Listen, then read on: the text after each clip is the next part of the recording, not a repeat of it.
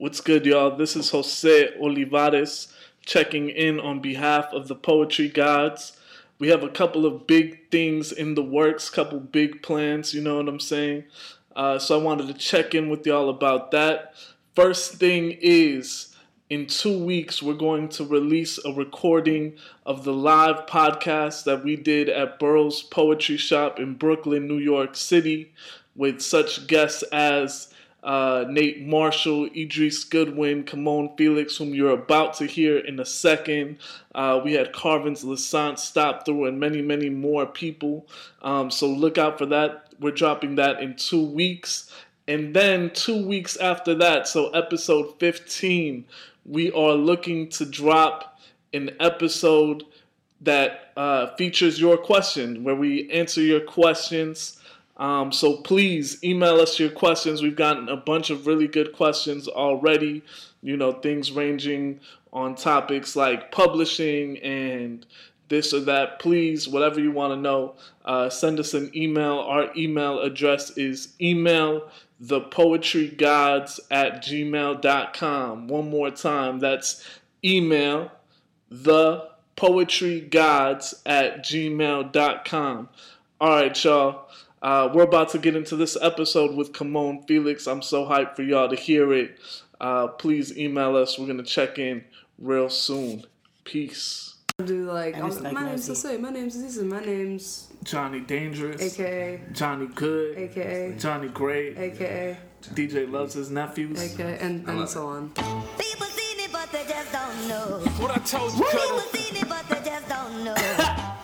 People seen it, but they just don't know. People, let's go. People seen it, but they just don't know. People seen it, but they just don't know. Yeah. Hey. I'm fresh off the block. Oh, welcome to the Poetry Gods. What up? My name is Aziza. Good to speak at you again. My name is Jose Olivares.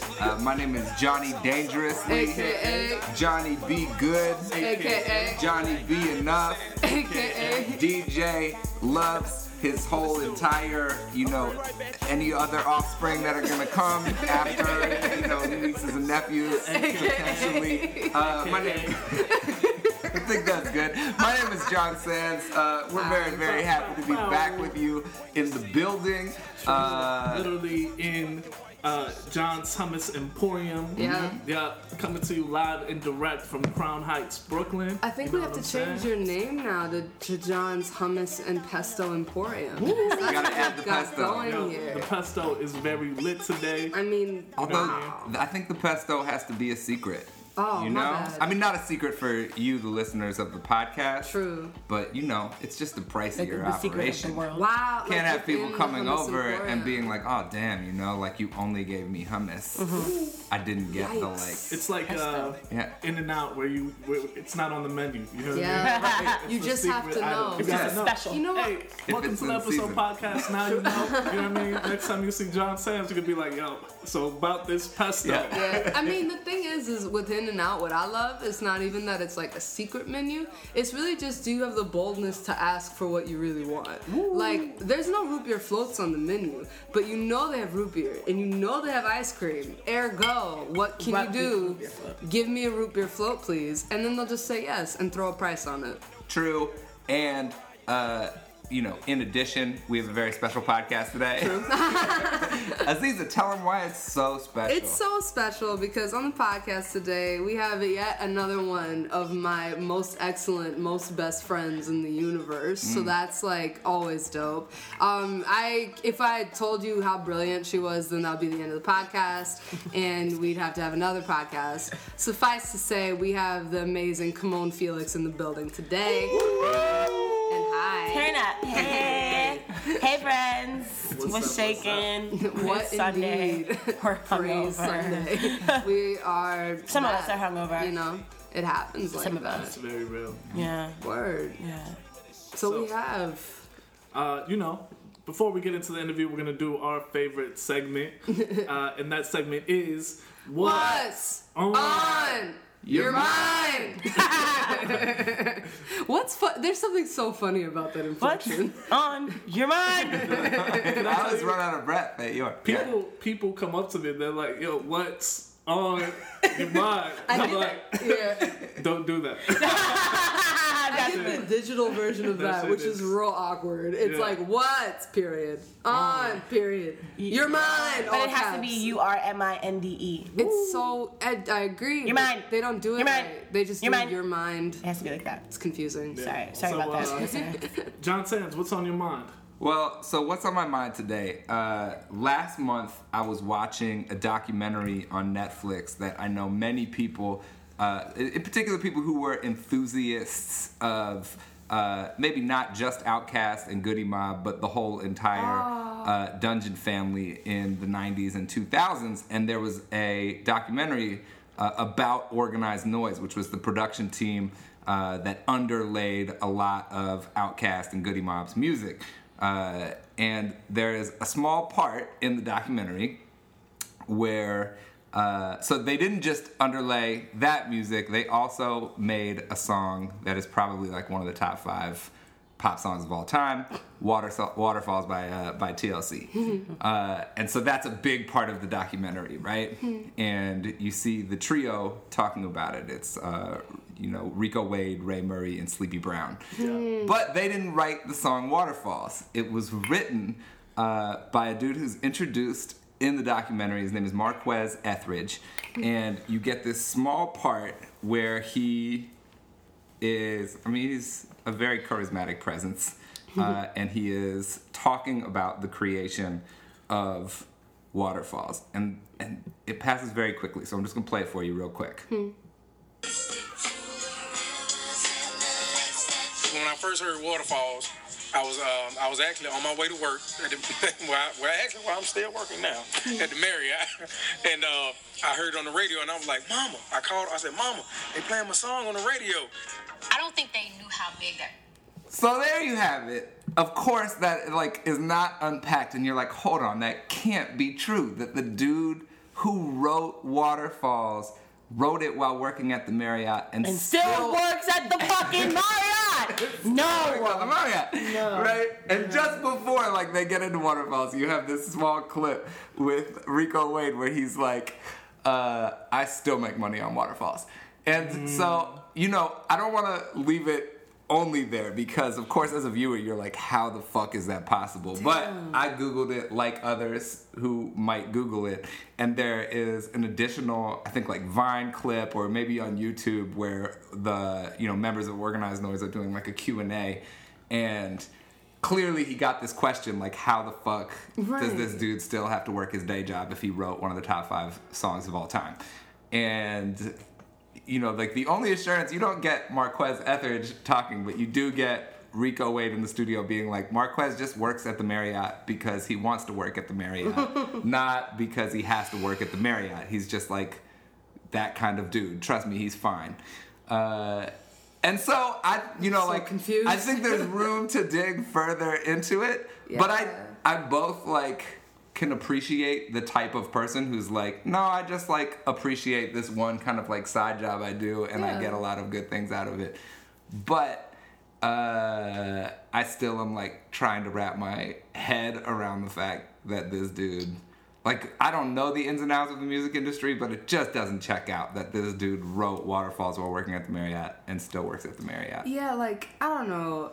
Because in any of the benefits that you would get from working at the Marriott, you would get from being exorbitantly wealthy. You would have free rooms, you would have points, you would have share in Marriott if you liked it so much. I get enjoying service. There's something to service, but you're serving.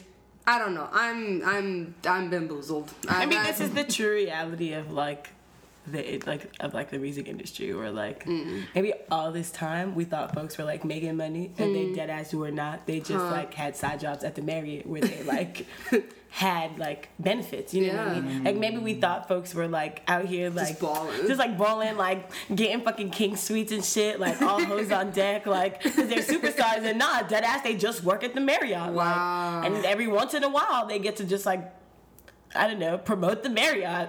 It's like in the Boondocks in the first season when Gangstalicious is kicking it with Riley, and he's like, "Where's your jet?" Like when they're running from the people who are chasing him, they're like, "Where's your jet?" And he's like, "We rented that jet." That's he's so like, funny. "You're a fraud and you're broke." Yes. Like, he was so disappointed. That is hip hop. I guess for me, the bigger question is why did this strike you, John? Like, why is this what's on your mind?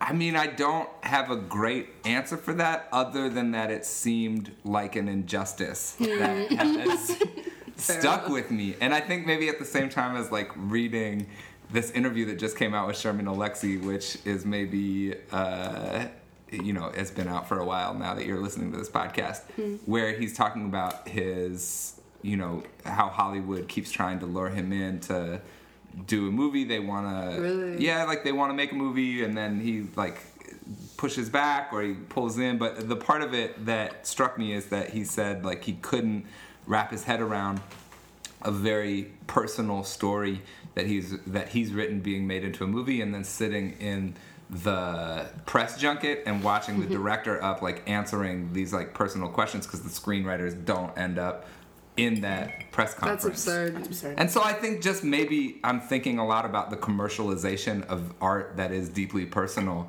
and how disconnected it can become from the kind of like personal sparks that make the creativity happen. And how once it's commodified, there are so many people who are available to take, I want to say credit, but also...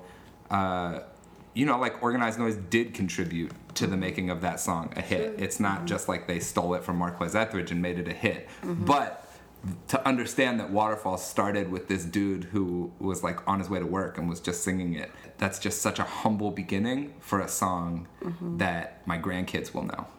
I'm thinking about that, especially in terms of like once you make a piece of art and you share it with the world, how not yours it is. And how that's not necessarily a problem as an idea, but it plays out in a lot of ways that feel like it could be harmful. Yeah, that reminds me of recently I got a call, really good call, but it started with this person on the other end saying like, "Oh, I saw you on YouTube." And I forgot that I exist in YouTube. You know what I mean? Like I forgot that that's a real estate that I occupy, and it just kind of hit me like, that's interesting. And like dancing in the show last night with the Dance Cartel, it was also interesting because you danced for a little bit, and then some of the audience members came up to me and they were like, "I love you," and I was like, "This is a misuse of this." Like you're very kind, and you also do not know love me at all. Or love me, and it's That's okay. weird. It's okay, and it's okay, right? It's like, but I think what I would love in this country, because I feel like the music industry, when we say the music industry, I feel like we're talking about the United States. Yeah. We're not necessarily talking about Europe or Africa or all these other places. We're talking about here. And I feel like here we don't teach each other in any avenue of business how to love something without feeling like you need to colonize it or own it. It's like, you don't need to love me to have liked the moment that you just had. Right. And you don't need, the same goes with this song. It's just like, we find it shocking that after doing one incredible thing that we don't get the world, because so many people did one incredible thing and got the world, It's like, if you make the coffee holder, the world, like, so your hand doesn't get burnt, the world for you. You made a Q-tip, the world. You made a Ziploc bag, the world, like, we're big on that, and patents and owning and all that stuff, but because I don't think we know any other way, really. Do you feel like in that moment when that person comes up to you that you, like, that more accurate statement is like, "I love how you made me feel"? Yeah, totally. And it is. And it doesn't take that much longer to say. It just doesn't. Or just to be able to say, "I loved your performance." Because that's the honest truth. Like that's what they actually meant, right? Is that like not that they love you, not that they even know you to love you, that they like love what you gave to them in that moment. And I think we also have like a terrible habit of assuming that when someone like like, you know, the saying, like, I gave you an inch, you took a mile. Like, I think we have, as consumers, like, a terrible habit of assuming that when an artist, like, gives us a portion of themselves, that, like, they're giving us them in their entirety. And that, like, they owe it to us too, you know, like, that's one of the things I'm sort of like, well, that's what's on my mind, actually. Yes, talk about it. What's on my mind? Okay, Kanye. So Kanye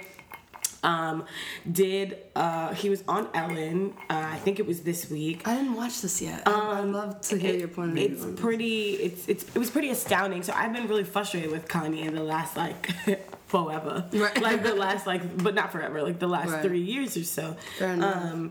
And just sort of, like, I used to think that he was, like, super prolific and, like, really profound and just, like, on his shit. And then over the last few years, it's just sort of, like, been waning and just, like, okay, Kanye. And then he went on Ellen. And he said some stuff that not only have we said or have I myself expressed, but have expressed with that same amount of urgency, that same passion. Like, this notion that, like, first and foremost, I know what I'm doing.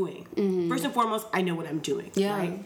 Which, like, we don't give artists enough, like, we don't give artists the agency to, like, say that. Not like, at when all. when an artist says that, like, we say that they're, like, too full of themselves or they're not giving the work enough room to, like, you know, be explored. Like, no, screw that. I know what I'm doing. Yeah. And he also said, like, I'm here for, like, a much bigger purpose. And, like, I'm giving, like, the same amount of energy that I put into my music, I put into my sneakers. And, like, all of this is cyclical and is about, like, making the world an actual better place, like, the next stop. And then he also sort of said, like, I come from a lineage of, like, change makers. Like, my mom was the first, you know, black professor and, you know, or teacher. Was the first black teacher, or whatever she was. She was the first of something at in her profession. And I've just been thinking a lot about how you can be really distanced from someone based on, like, the little pieces of themselves they give you, you know. So, like, the song he gives us here, the sneaker he gives us there, and then when they actually give you something, you know. So, like, for, like, 3 years I've been pissed off with him because of these little pieces of himself that he's been giving that I find problematic or frustrating or contradictory. And then he gives us, like, 10 minutes, right? Like, 10 minutes of himself, and you're like, oh wow, all this time I thought you were giving us something. That was nothing. That was just an accident. That was just sort of like a permutation of you existing. This is you giving me something. And, like, I don't know, I'm sort of trying to figure out, like, do I owe it to Kanye to, like, to base my analysis of him on what he gives me, on what he has intentionally given to us, versus, like, what we see of him, what we only know of him because of paparazzi and because of celebrity culture and so on and so forth. You know, like... Yeah. It's really... Because I feel like... it's funny, like, you were one of the first people I knew that, like, at our young age had this happen to them a lot. Like, people coming up to you and being like, oh my God, Camonghne, like, I love you, and this stuff. And I just remember, like, watching this and being like, what is wrong with everyone? Like, leave her alone. Why are you doing that? You don't know me. It was just always to the end of, like, and I think it goes to, like, a point that you're making, which is, like, we need to interrogate, like, why we want what we want from people we don't know, you know, or that we know, as you would put it, John, like, that we know some, you know, like, you know me some. You know me some. You know, and we do know Kanye some. Yeah, we know Kanye some, but, like, we know Kanye based on, like, what Kanye is giving, and then there are moments that are stolen from him by the paparazzi, by our culture, right? There are moments that are stolen from all of us, and, like, how do we sort of separate those, the moments that are stolen from us versus the moments that we give to people, and, like, our analysis of that? Yeah, I love that that's on your mind. That is a good thing to be on your mind. Yeah. What's up? What's on your mind? What's on your mind? I think what's on my mind is... Well, today it's Sunday, May 22nd. By the time you get this, it'll probably be August. And I may or may not be in New York then, you know what I'm saying? I might be leaving the city. And so what's on my mind is just, I think recently I've been feeling tired. And not tired like physically tired, although maybe that's part of it, but just like kind of ground down. And I feel it now, you know what I mean? And I don't know. So that's what I'm thinking about, and I'm thinking about where I need to be and what I want to do. And I don't know that that it's in New York. Although you might see me in August still here, you know what I mean? So who knows? But I guess I'm thinking a lot about what I want for myself and what I don't want for myself, and where I want to be and where I don't want to be. Yeah, and about like who's really seeing me and holding me. You know what I'm saying? That's so important. I mean, like, I'm really grateful that you said that, especially on like this podcast, which I assume like a lot of artists and poets, you know, listen to. And it's something that I think I've been hearing a lot, that I don't think that we like honor enough. The fact that like New York City as a place is not just a place, you know, like there are some people who can just like go to places and like exist, and then, but like this place is work. Like here existing is like significant work. It's a different kind of work than elsewhere. And I don't think that like I don't think we're honest enough like on the real about how hard this place can be, and also like about how hard artists are working right now. We're working really, really so many hard. jobs. So many jobs, and we're being pulled in so many different directions, and I can totally relate to feeling like ground down for sure. And I just know that there are so many other artists and people in our friends, like in our community in particular, who feel this way and are like ready to be done with this city. And like I just hope that we can like honor that collectively. And like I have a really bad thing, like especially like when Aziza left, like I have a really bad thing of being so attached, because I'm a New York City native and like I've only known this place. I get really afraid when people like leave, because I feel like there's gonna be like a migration of all these people that I've like accepted who are not from here, who are just gonna sort of like leave me here without them. And I've like built my here life around these people who are not from here. But like I'm starting to understand that I have to just like honor that migration. Like if they're gonna go, they must go. Like that's just what they need. Like when you left, Aziza, it was like very hard. I still get like really emotional when you come home for a little while and like maybe I don't, or come here and I don't get the chance to like see you, but I'm learning to like grow up and like honor the fact that like this place isn't for everyone, and it's not healthy for everyone, and that's like this place hurts people. And awesome if you can do it, but if you can't, like please don't. Right, like if you, because it was like hard as shit leaving, you know, because of that, because I mean, as a person who's not lived here, I build my life consistently around people who are not from LA. You know what I mean? And like, so it means that my life has to be a collection of places and a collection of time where I'm always missing someone. You know, that's why AWP this year was like so great, except you couldn't come, which I'm pointing at Camonghne, which made me so sad in my heart. But yo, if you were there, then it all would have been like actually 100% perfect, which is crazy that it was at like 98, you know, like 99. Like to have that influx of people that I've met and loved and made homes with who aren't from LA with the people I've made homes with in LA. I think I cried every day. I was just like, I can't believe this. But I think, and last night it put in perspective for me like what exactly is hard about this place. Because like I think artists right now, like we have to be multifaceted in our skill sets, you know? Like you can't just be a painter. You have to be a painter and an educator, and maybe you work at a bank, and maybe you work in, you know, people's offices, and maybe you design apartments. I don't know. Like you have to do mad shit. Like I have a friend who's an actress and a realtor, you know what I mean? Which is actually perfect, because you get like 1 or 2 gigs and $4,000 and shit is great.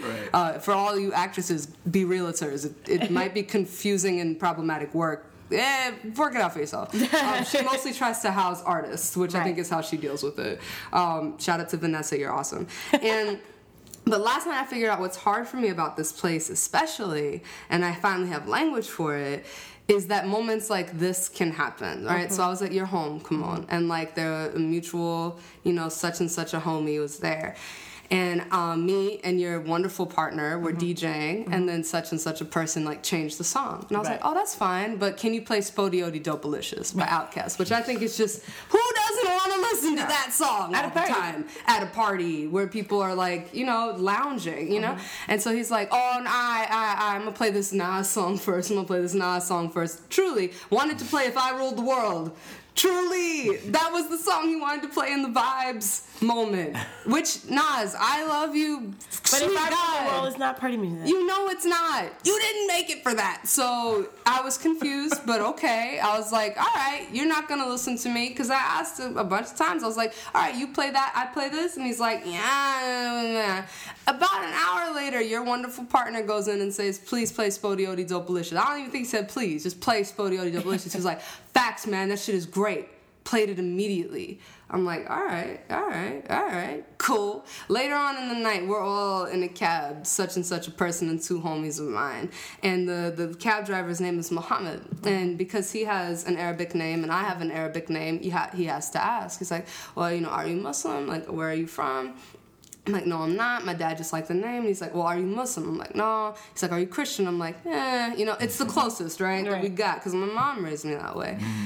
And then he goes like, well, if you do not accept Allah into your heart, you are, in fact, going to hell. And I was like, yeah, Muhammad, I'm aware. Thanks. It's like, you can have this one. Heard that before. Take it. Thanks. Take it. I'll Appreciate go, it. Not I'll even go mad to at you, hell. bro. You get the fare. Don't. It's fine. Right. I don't need that. And then this person in the back was just like, wait a second.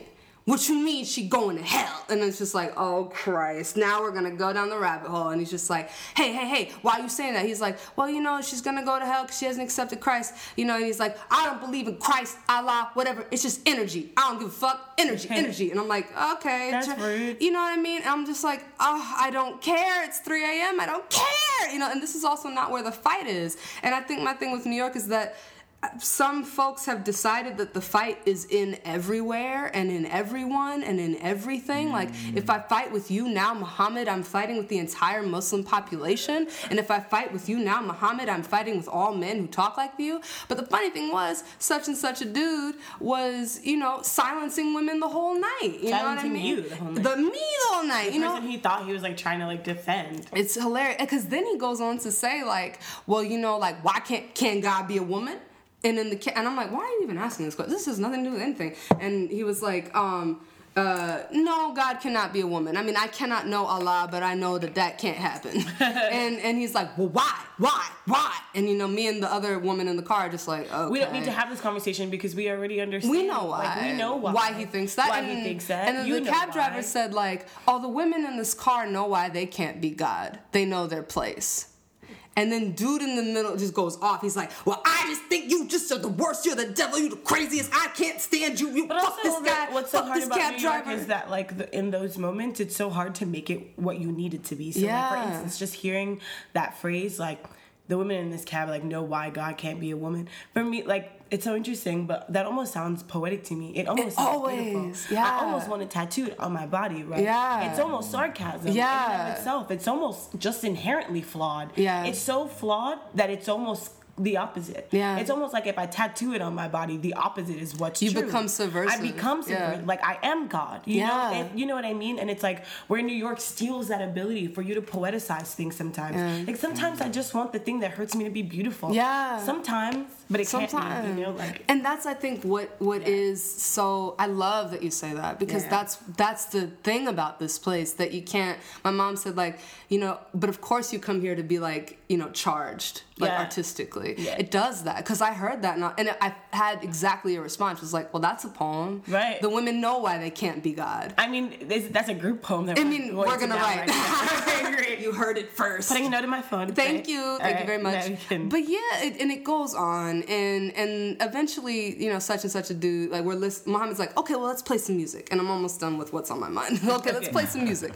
And he plays some music and it's Bangladeshi music. And I'm like, oh, it's a pretty song. It's the first thing I've said in about a half hour. It's a pretty song. And he's like, it's a song about God. I'm like, okay, that's God's cool. I'm cool with God. You know how many songs you love that are actually a song about some shit that you don't love? That's not funny though. That's not funny. This song is lit. It's about God. All right, my nigga, you got it. About God. Beef, fam. And then such and such a dude in the back is like, yo, play some jazz. I don't want to hear this shit anymore. It's fucking problematic shit. I'm like, okay. He's like, play 88.3. I want to listen to jazz. And I'm like, I love jazz, but it's not about that. Right. And so he turns it to the jazz station after I've said, hey, let the man play his music. I said that. Mm-hmm. And then he turns it to jazz station. I'm like, interesting, usurping?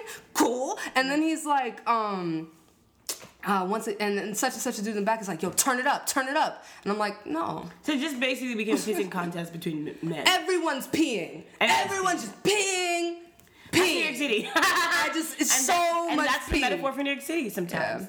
Where, like, sometimes you're in a room of 30 people and you expect to, like, you know, feel joy, and you expect to, like, receive, like, for there to be, like, reciprocity. And then you look up and there's just piss everywhere. Simply urine. And you're like, how did we get here? There's ice cream cake in the freezer. And somehow there's piss on the floor. Yo. You motherfuckers fuck it all up. You fucked it up. You fucked up the cake. But, you know. All right, that's a cool group piece. We'll write that down. Yeah, I think we're already writing it. Cool. It's a joyful thing. Great. But, so, New York, that's where you from. You want to talk about where you from? Yeah, boy.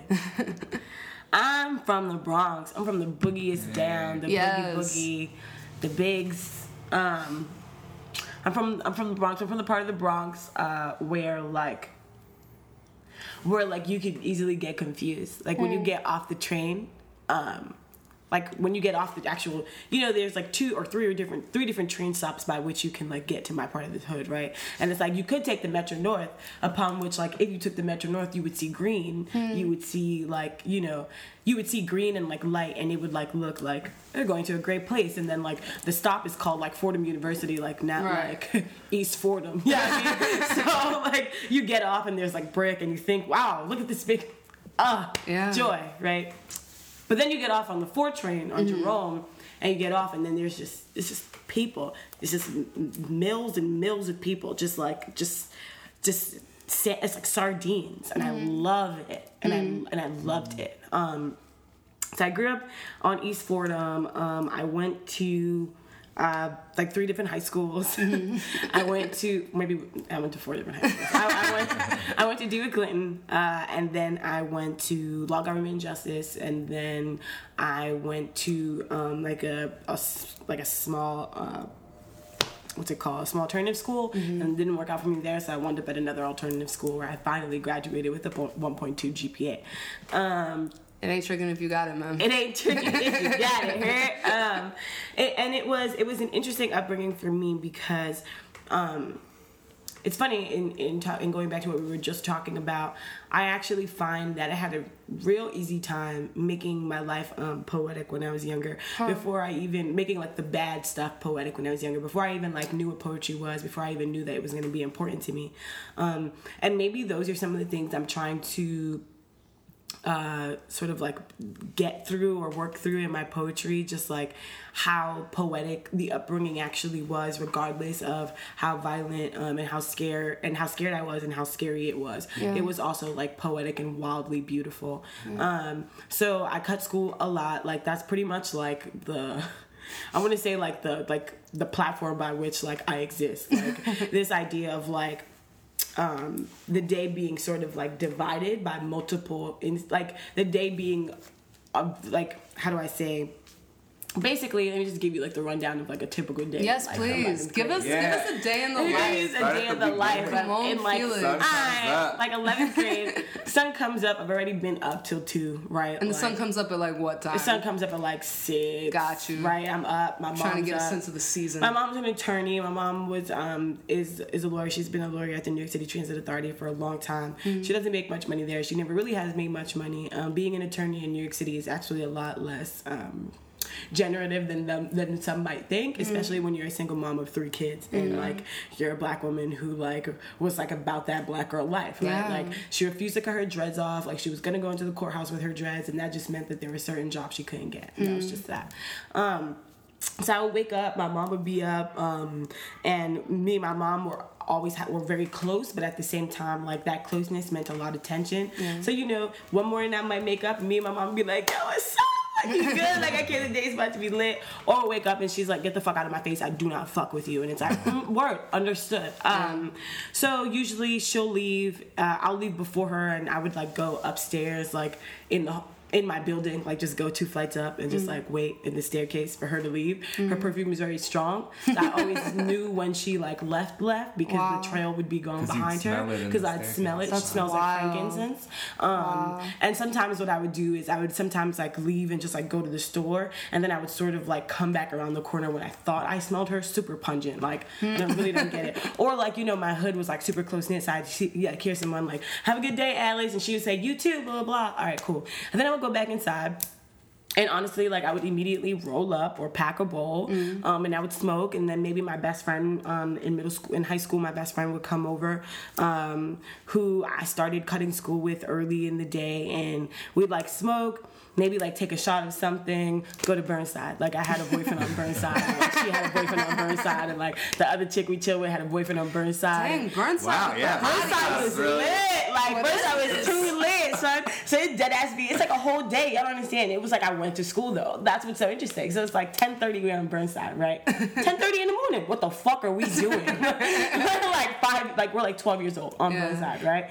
No, I'm chilling with my boyfriend. My boyfriend was super cool, super eclectic. Like this dude who like didn't go to school but definitely went to work. Like he was Belizean, never went to high school here, super brilliant, had a brilliant mind, would not touch me. He was like 19 and I was 13, would not touch me, but that was still my boyfriend though. Weird life, right? Like you understand my standards. This is why I don't like understand pedophiles. Like, I just, you know, whatever.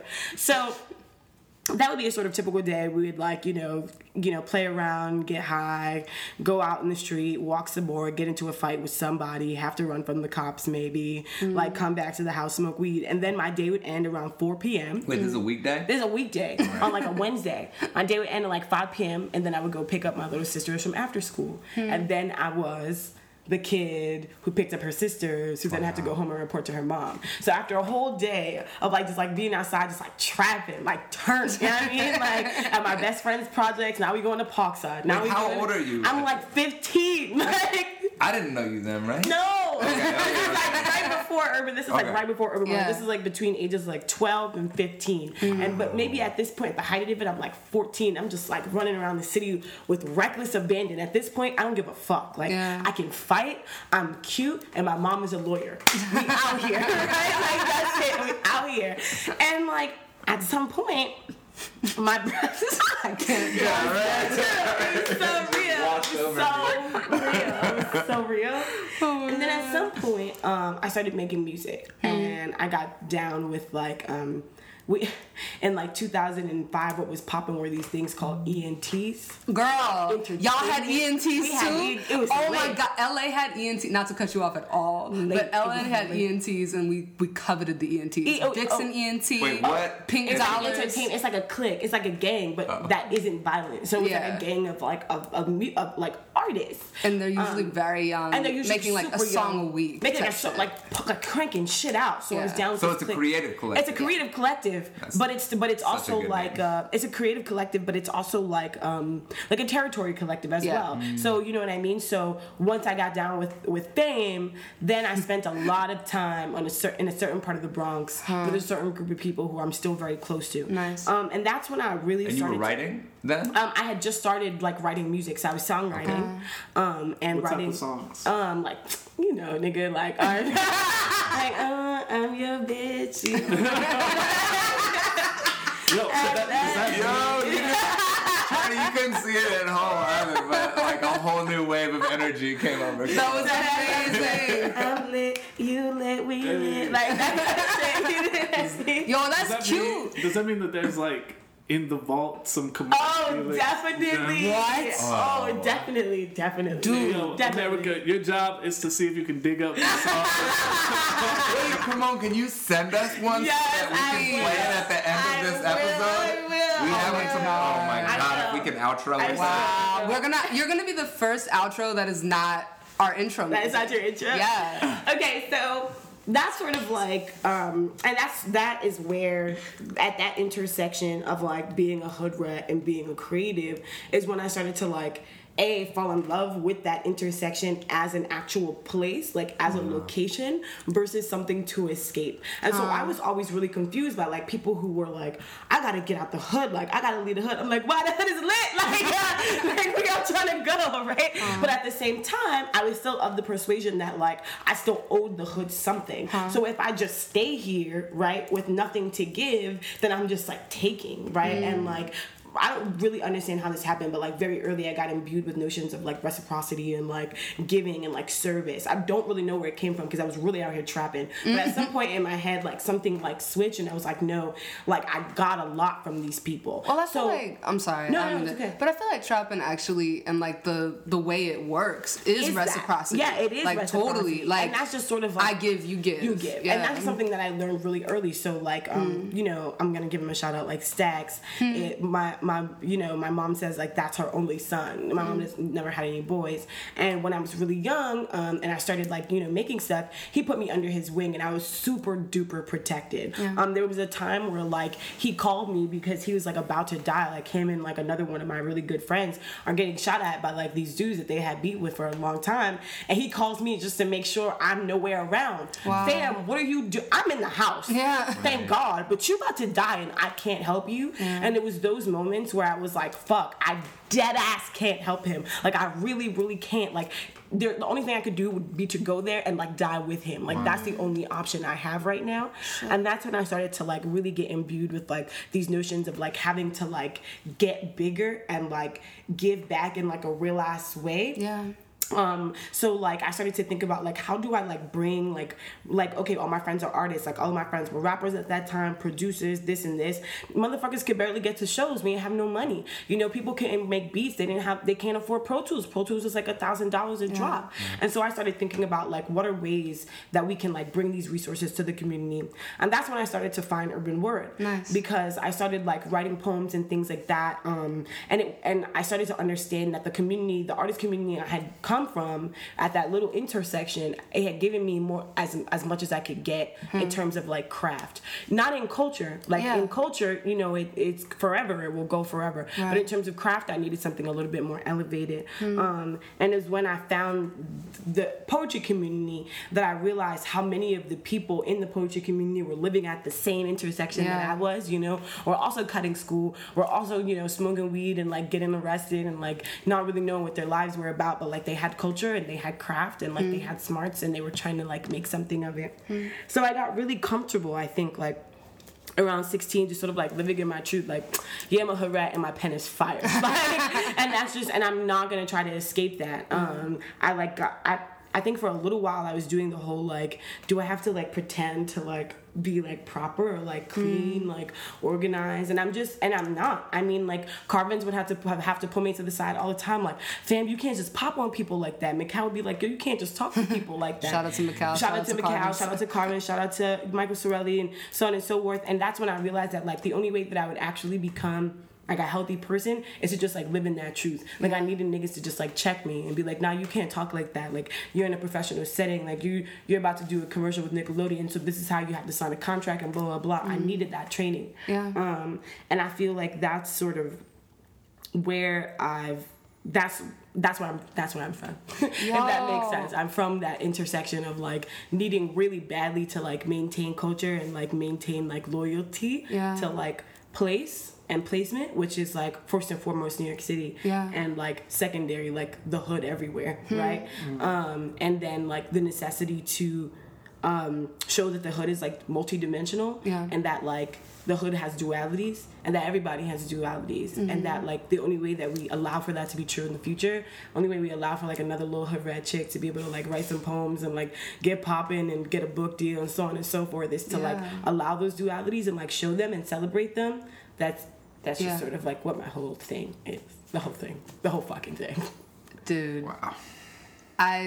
What I love so much like about you and about, you know, always being able to like call you and shoot the shit with you is that like I feel like first and foremost, you're just a storyteller. Like, you know, I could just, and you could see it. It just reminds me of, like, right now I'm reading Jazz by Toni Morrison, and the way she talks about New York in that book is like the way you talk about New York. Like, this is a very New York podcast right now. It's like a love letter to it. Yeah. And I feel like people from New York know how to write love letters to their city, you know? Because it's an ugly-ass city. It really is. It's ugly, painful. I mean, look, the same guy I was just talking about, Stacks. Love you, bro. Like, you know, like, just not long before he sort of put me under his wing, he got his arm chopped off, like, by a machete, like, right outside of school, like, in this game fight. That shit was crazy. Like, and then my man walked, like, 10 blocks and, like, not one cop was, bleeding, passing out every block. Like, I mean, Bronx Avenue is not that far, but the Grand Concourse is large, you know what I mean? And there's just paddy wagons of cops just driving by, and there's just blood. They're all soaked in blood, and, like, nobody would stop. And this guy is, like my angel, you know? And it's like, what would have happened if he would not have been, like, what if I actually would have lost him at that time, if we would have lost him. And, like, that's what makes, like, those are where the love letters come from, where it's like, I am not stupid enough, nor am I disillusioned or misillusioned enough to, like, walk around pretending like New York City is the shit because it's totally safe and, you know, no, it's the shit because of those moments, because of these moments where, like, you shouldn't be able to find joy or find, like, you know, comfort, but you do. The comfort is in the fact that he is alive, and that, like, he went to the hospital and they did surgery and they reattached his arm, and now 3 out of 5 of his fingers work. Like, that's the magic, right? Like, the magic is not that it happened, the magic is the afterwards. And I feel like it's really only, like, it's really hard to, like, see that magic and, like, know that magic's there if you're not, like, really from here. Like, this city will fuck you up, but if you were not born into getting fucked up, you can't be okay with it. It's impossible. Why would you? That's suicide. That's stupid. Like, why would you come somewhere to get fucked up? No, I only love this place and I'll stay here because all I know is getting my ass beat. And that's how I've learned to fall in love, and that's what's giving me grit and giving me success. And so, you know, it's like, that's why I get so much when people say, like, I can't do this city, I can't do it. I'm like, yo, for real, no beef at all. I really get it. I'm almost sad for myself that I can, but I can. And, like, that's why I write the beautiful poems, and, like, that's why the love letters happen, because for some reason this city has privileged me. This city has, like, put me on the map, and that's just not true for everyone, and I feel really lucky to have been able to, like, get spanked, like, like, get fucked up, and, like, still be able to, like, look it in the eye and be like, nah, but we here though. Like, this is my city, you know? Do you feel like the amount of traveling that you've done and the amount of, like, other places that you've seen have deepened your love for New York? Or do you feel definitely deepened it? It's super, I mean, I'll just say, every time, no matter where I fly from, it's so astounding. I almost wish I could, but it's such an emotion, you can't record it. I almost wish I could record it, but every time I land, LaGuardia or JFK, it doesn't even happen when I land in Newark, which is why I just don't do it. Like, I just don't bother. Newark, you don't do it. Who does that? I just want to do that. I don't know anybody that likes the armpit of America. Fight me if you want to. It's whatever. Like, sorry, New Jersey. The armpit of America, right? And it's like, when I land in JFK or LaGuardia, literally there's a breath when the wheels hit the floor, and that there's a breath where I'm just like, we here. What's up? Like, we home, you know? And there's just, no matter where I go, no matter how astounding the experience, no matter how welcomed I feel, no matter how warm, I can't. You gotta come home. I gotta come home, and nothing feels better than being here. And I think it's also knowing. So, for instance, what really sort of, like, checked me recently, or, like, put me on my ass, was when I was at B&B last summer. And, you know, especially living in New York City, it can be really easy to forget how much you've done, because a lot of people are doing a lot of things, you know? And so for myself, I'm like, whatever, I write for Teen Vogue, like, I used to work for Do Something, it's like not a big deal, it doesn't matter, who cares, right? And then I go to B&B, I'm in Atlanta, and I'm with people who are, like, from all over the country, right? But also people who are from Atlanta, who are, like, my age, probably more competent than I am at some of the shit I do, like, probably better at the shit I do, and they're like, yo, how how did you do this? Like, how are you in DFC, like, signed to this driver's role and writing for Teen Vogue and doing all this? And the honest truth is, you have to, like, you can't even lie. You can't be like, well, I'm just so intelligent and I'm just, you know. She says if she pops collar and zips up hoodie. I'm just so smart and I'm just so talented. Like, that's a fucking lie. It has nothing to do with that. Like, the reason why I've done all this is because this city has allowed me to do so. Yeah. Is because I have the privilege of being raised here and of, at 19, being connected to someone who is just gonna happen to be like almost editor-in-chief at Teen Vogue. Right. You know, that is the luck, you know, and the luck of like growing up in a community where I'm taking workshops with Aracella's Gourmet. How do you can't take that credit. You can't just be like, well, I'm just brilliant. It's like, no, this city has like set me up to be as great as I possibly could be, and has given me every tool by which to do that. And the joy of this place is that it kind of, like, what I love about here, and the reason I keep coming back here isn't just that I've made homes with the people here. Like, that's a big thing, of course, but, like, I don't know, like, I always have work here. I always have readings here. I always dance here. I always make stuff here. Like, I visit my beautiful auntie, who also the Bronx, you know, born and raised. So, like, my dad and my auntie and my Uncle Keith, who's, you know, no longer with us, all born and raised in the Bronx, right? So for me, I have such a deference to New York because it's literally my lineage. Right. And Ellis Island, you know, Ellis Island, Bronx. That's you know, it. from my dad's side, that's it. And, like, growing up with my dad and still growing with my dad, like, that's my best friend, you know. That's the person who I've always wanted to be, because for him, you know, having a life he didn't want was just never an option. It was like, look, I've been handed a weird stack of cards and you're asking me to do stuff with it, and you haven't told me how, and you've kind of left me out for dead. But the fact you know? but the fact that the cards have the Made in New York sign on them just makes them that much more stronger. I don't know what the fuck to do with these cards. I mean, let's be real, right? I'm 17. I'm like, all right, I write some alright poems. I'm not getting into college, right? That's just not going to happen. I have a 1.2 GPA, applied to Sarah Lawrence. Not only did they reject me, they rejected me so hard that, like, when I got the envelope back, it was already open. Like, they didn't seal it. Like, the rejection. Like, they didn't even seal my rejection, B.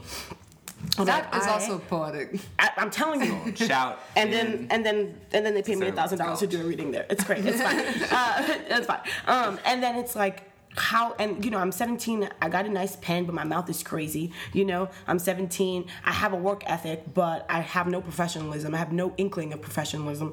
And then, you know, I'm 17, I have like this real big community, but I don't know how to take advantage of it, right? And it's like, you're looking, you're like, okay, here are my cards. The city is not being very nice about telling me how to organize them, but they've been given to me, and like, all I have to do is sort of like use them. Yeah. And now we're 24. And we're doing all right. Yeah. Like, right? Like, not bad, man. We're not bad. And we're never going to see it. What I love about this is that for any of us at this table, I think we're never going to see what we've done for what it really is. Yeah. You know, like, never. I mean, my dad, and shout out to you, Craig Barnes, you're wonderful. You too lit, Craig Barnes. You too lit. Seriously. Like, I feel like you will never see, like, how much you've changed everyone you've touched, right? You know, and like, everyone's capable of that. But I will say, like, growing up with a man who grew up in the South Bronx with some really weird cards, like, I don't know, it does something to you. It just makes you value, I think, like, I remember so vividly, like, running with my dad for the first time. Like, I'm 9 and he's training for a marathon, which I just thought was this impossissible thing. Like, how are you gonna run for that long? It still so feels long. like an impossible thing. It does, and I want to do one day, but I just think it's so impossible, crazy. And it's like, and not in the pejorative, like, hate mental illness crazy, just like in the how on earth astounding crazy. And I always feel the need to make that very clear. And so I'm running with my dad. We run like 2 miles, but I'm able to keep up with them the whole time.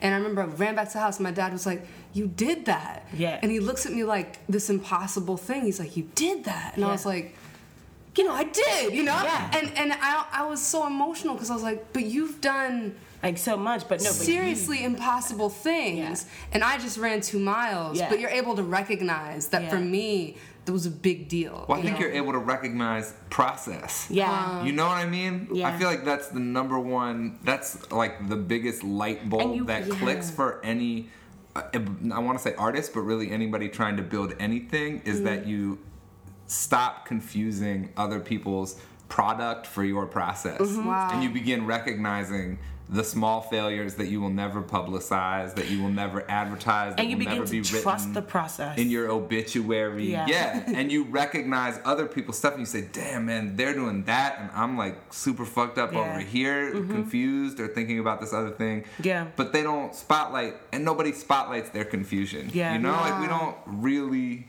And I think that's something too that like is really important to me in my own journey, that I hope to have the opportunity to do, is just to like, I mean, Aziza knows my lows have been low, dude. I've had some violently low lows. Just last summer, where was I?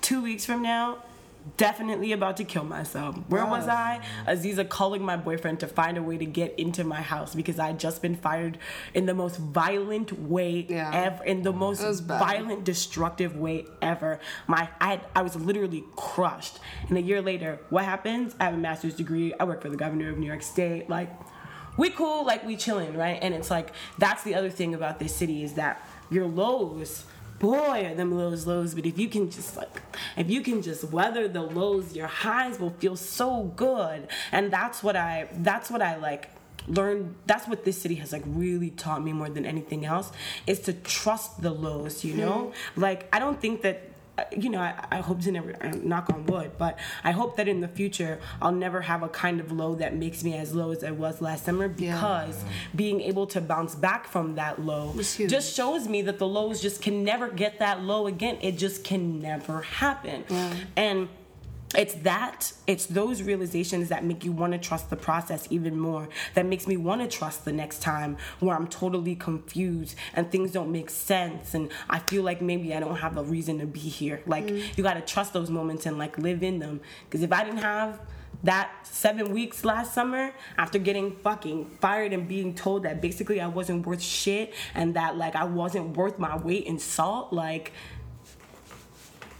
those 7 weeks ended up becoming a vacation. Those 7 weeks literally ended up becoming a vacation from life, one that I needed to be able to get prepared for the year that I wound up having. Like, 7 weeks later, for the blessing. 7 weeks later, I was in a master's program. 7 weeks later, I was writing like article after article after article about race for Teen Vogue, which is something that they hadn't done ever. I helped initiate them into that phase just by not having shit to do. You know what I mean? Just by not having shit to do. And it's trusting the process and trusting the fact that the next time you get low, that like you're gonna come out of it. I don't know how long you're gonna be there. I can't make that decision for you, but I know, like I know I'm gonna be fine. I'm gonna be super fine. Yo, come on. This has gone way too fast. I know. It really has. It's killing me. We gotta have you back on. Yeah. You know, like, I agree. We have to do another a part time, we're gonna have to have you back. Okay. Dude. Because we didn't this even is get special. into like the real nitty grit of like post urban word, and you've had You're such right. an unbelievable, Oh, dude. you know, last like Buy yoke and you know what I mean. New book coming out. Just buy. What's the new book coming out? This is gonna come out in August. I don't know yet. I don't know when it's gonna come out, but I'm hoping that it's gonna come out fairly soon. She's a semifinalist. I'm a semifinalist for Pommet River, and if I win, they publish me. I think even if I don't win, that they're likely that they might publish me, which is a really great thing to be able to think about or even just consider. I hope that it comes true. So it's called Build Yourself a Boat. Title. And it very much is about sort of everything we're talking about. It's about well, can I talk about it real quick or do we move on? It's about so it's about the individual and also about the collective. I'm trying to explore like individual trauma and also like collective trauma, and trying to understand the ways that we work through trauma and in sort of like non-traditional ways. So in particular, like I'm dealing with a lot of different stuff. Like it's pretty big philosophically and also pretty big like intellectually, and I believe, or at least I'm trying to write into the lineage that I feel I've been able to like locate myself in, which is like this lineage of poets who are trying to find ways to like write into blackness without like pronouncing blackness, or be the gatekeepers to blackness, you know, just really just an exploration of race that is not about who's right and who's wrong, but about the jazz, the magic, you know. And so right now I'm thinking, so Build Yourself a Boat is ultimately about what it looks like for us to be done with the interruption, for us to like be beyond the interruption. And so, for instance, like for the Black collective body, the interruption is the Atlantic slave trade, right? But like for my individual body, one of my interruptions was like rape and sexual assault at a very young age. And so I'm trying to explore within this book and through some of these poems, one that I'll read today, like how we get beyond the interruption. And does that mean that it's like, you know, the spotless mind, that it's like it's almost like it never happened, it doesn't even matter that it happened? Or do we get to a place, almost static-y place, right, where like you know that it happened and you have sort of like embodied the happening of the interruption. You've embodied the interruption so much that it no longer interrupts you. You've actually somehow like broken out of it, transformed it. And so I'm trying to think like what will the Black community, what will the world actually look like once the interruption of the Atlantic slave trade has stopped. Both emotionally, sociopolitically, and just like kinetically. And then what does my individual self, what do I look like once the interruption has stopped, which is sexual assault? And does the interruption stop? Has it stopped?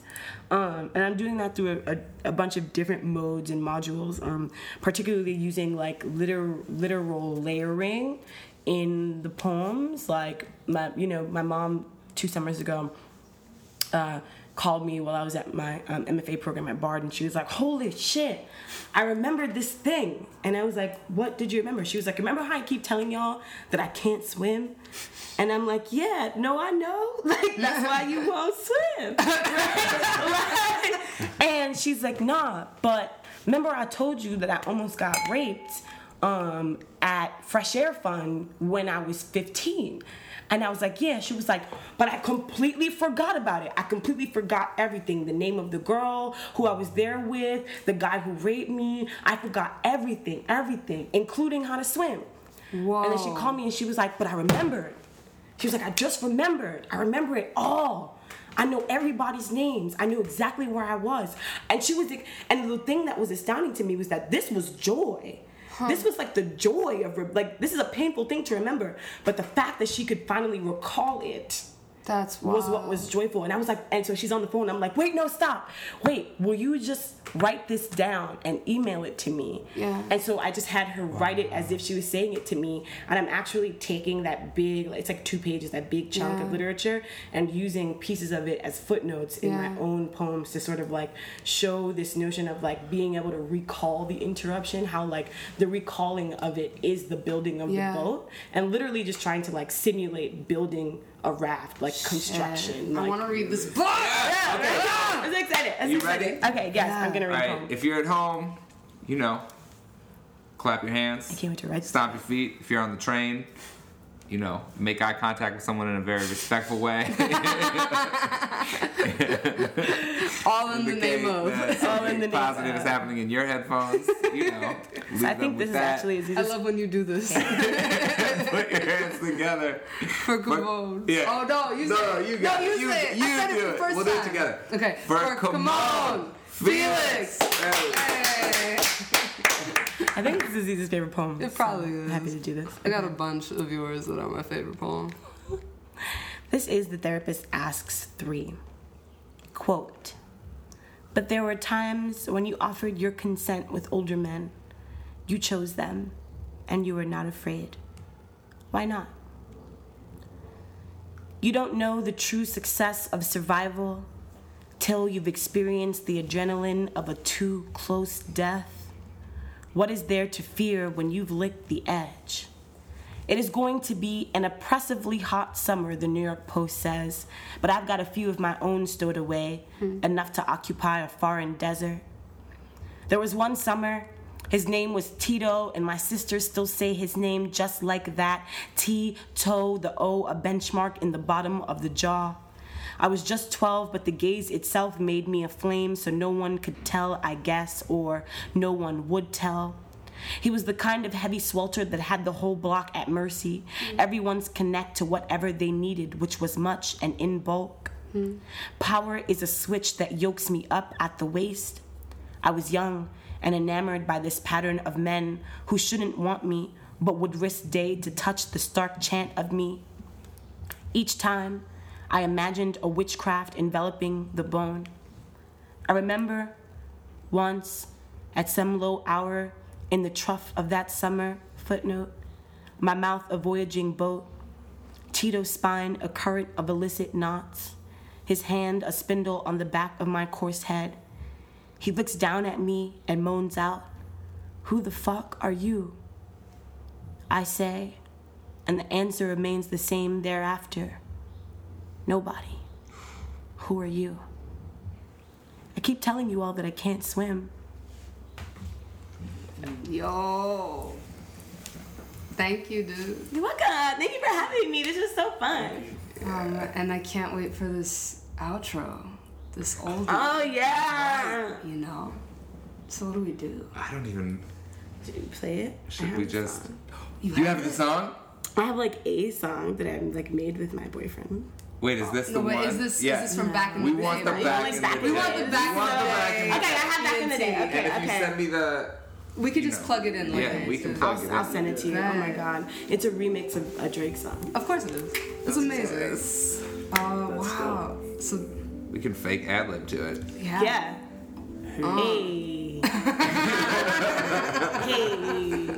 Hey. Bars. Bars. Bars. All right, we'll see you next time. And you can find us on Twitter at Poetry Gods or email the Poetry Gods. And at email the Poetry Gods if you want to email us stuff at gmail.com. Yeah. Come on, where can people find you on the internet? You can find me all over the internet, unfortunately. It's something that I really have to work on. You can find me on Facebook. You can find me on Twitter. You can find me... Is that fucking to say on Google? No, because you can. You can find me on Google. Simply Google me. Google me, baby. I love it. Google me, baby. No, I didn't mean that in the latest way, guys. I mean, like, honestly, it might be easier if you just, okay. You are simply on Google. I'm Googleable. So. Word. Googleable. Should do that. It's very hard to say. It is. Word. All right, y'all. See y'all next time. All right, next time. Peace. I'm just saying I'm doing much better. Tell me, have you heard that lately? I'm just saying I'm doing much better.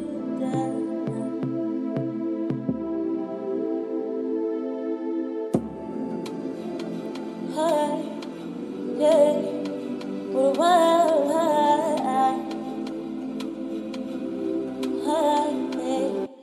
We're at a party, yeah, we threw a party. Me and my crew in this dress that I body. Too many mirrors, I can't see nobody looking for me, but I'm not the same body. If you're gonna call, you're gonna listen to me. Too many men trying to sell me a dream. I got my own, but I let you believe that you were mine and nothing was the same. Took all my power and left me afraid. Friends say they miss me, I say I'm ashamed. Never again will I be someone's game. You don't know him either, so stay in your lane. You're lucky that I picked up. I was down forever, but it ended and you looked up. Funny how it came on.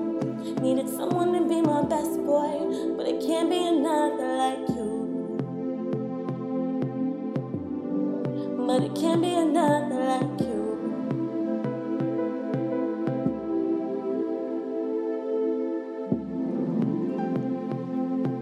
I'm just saying I'm doing much better.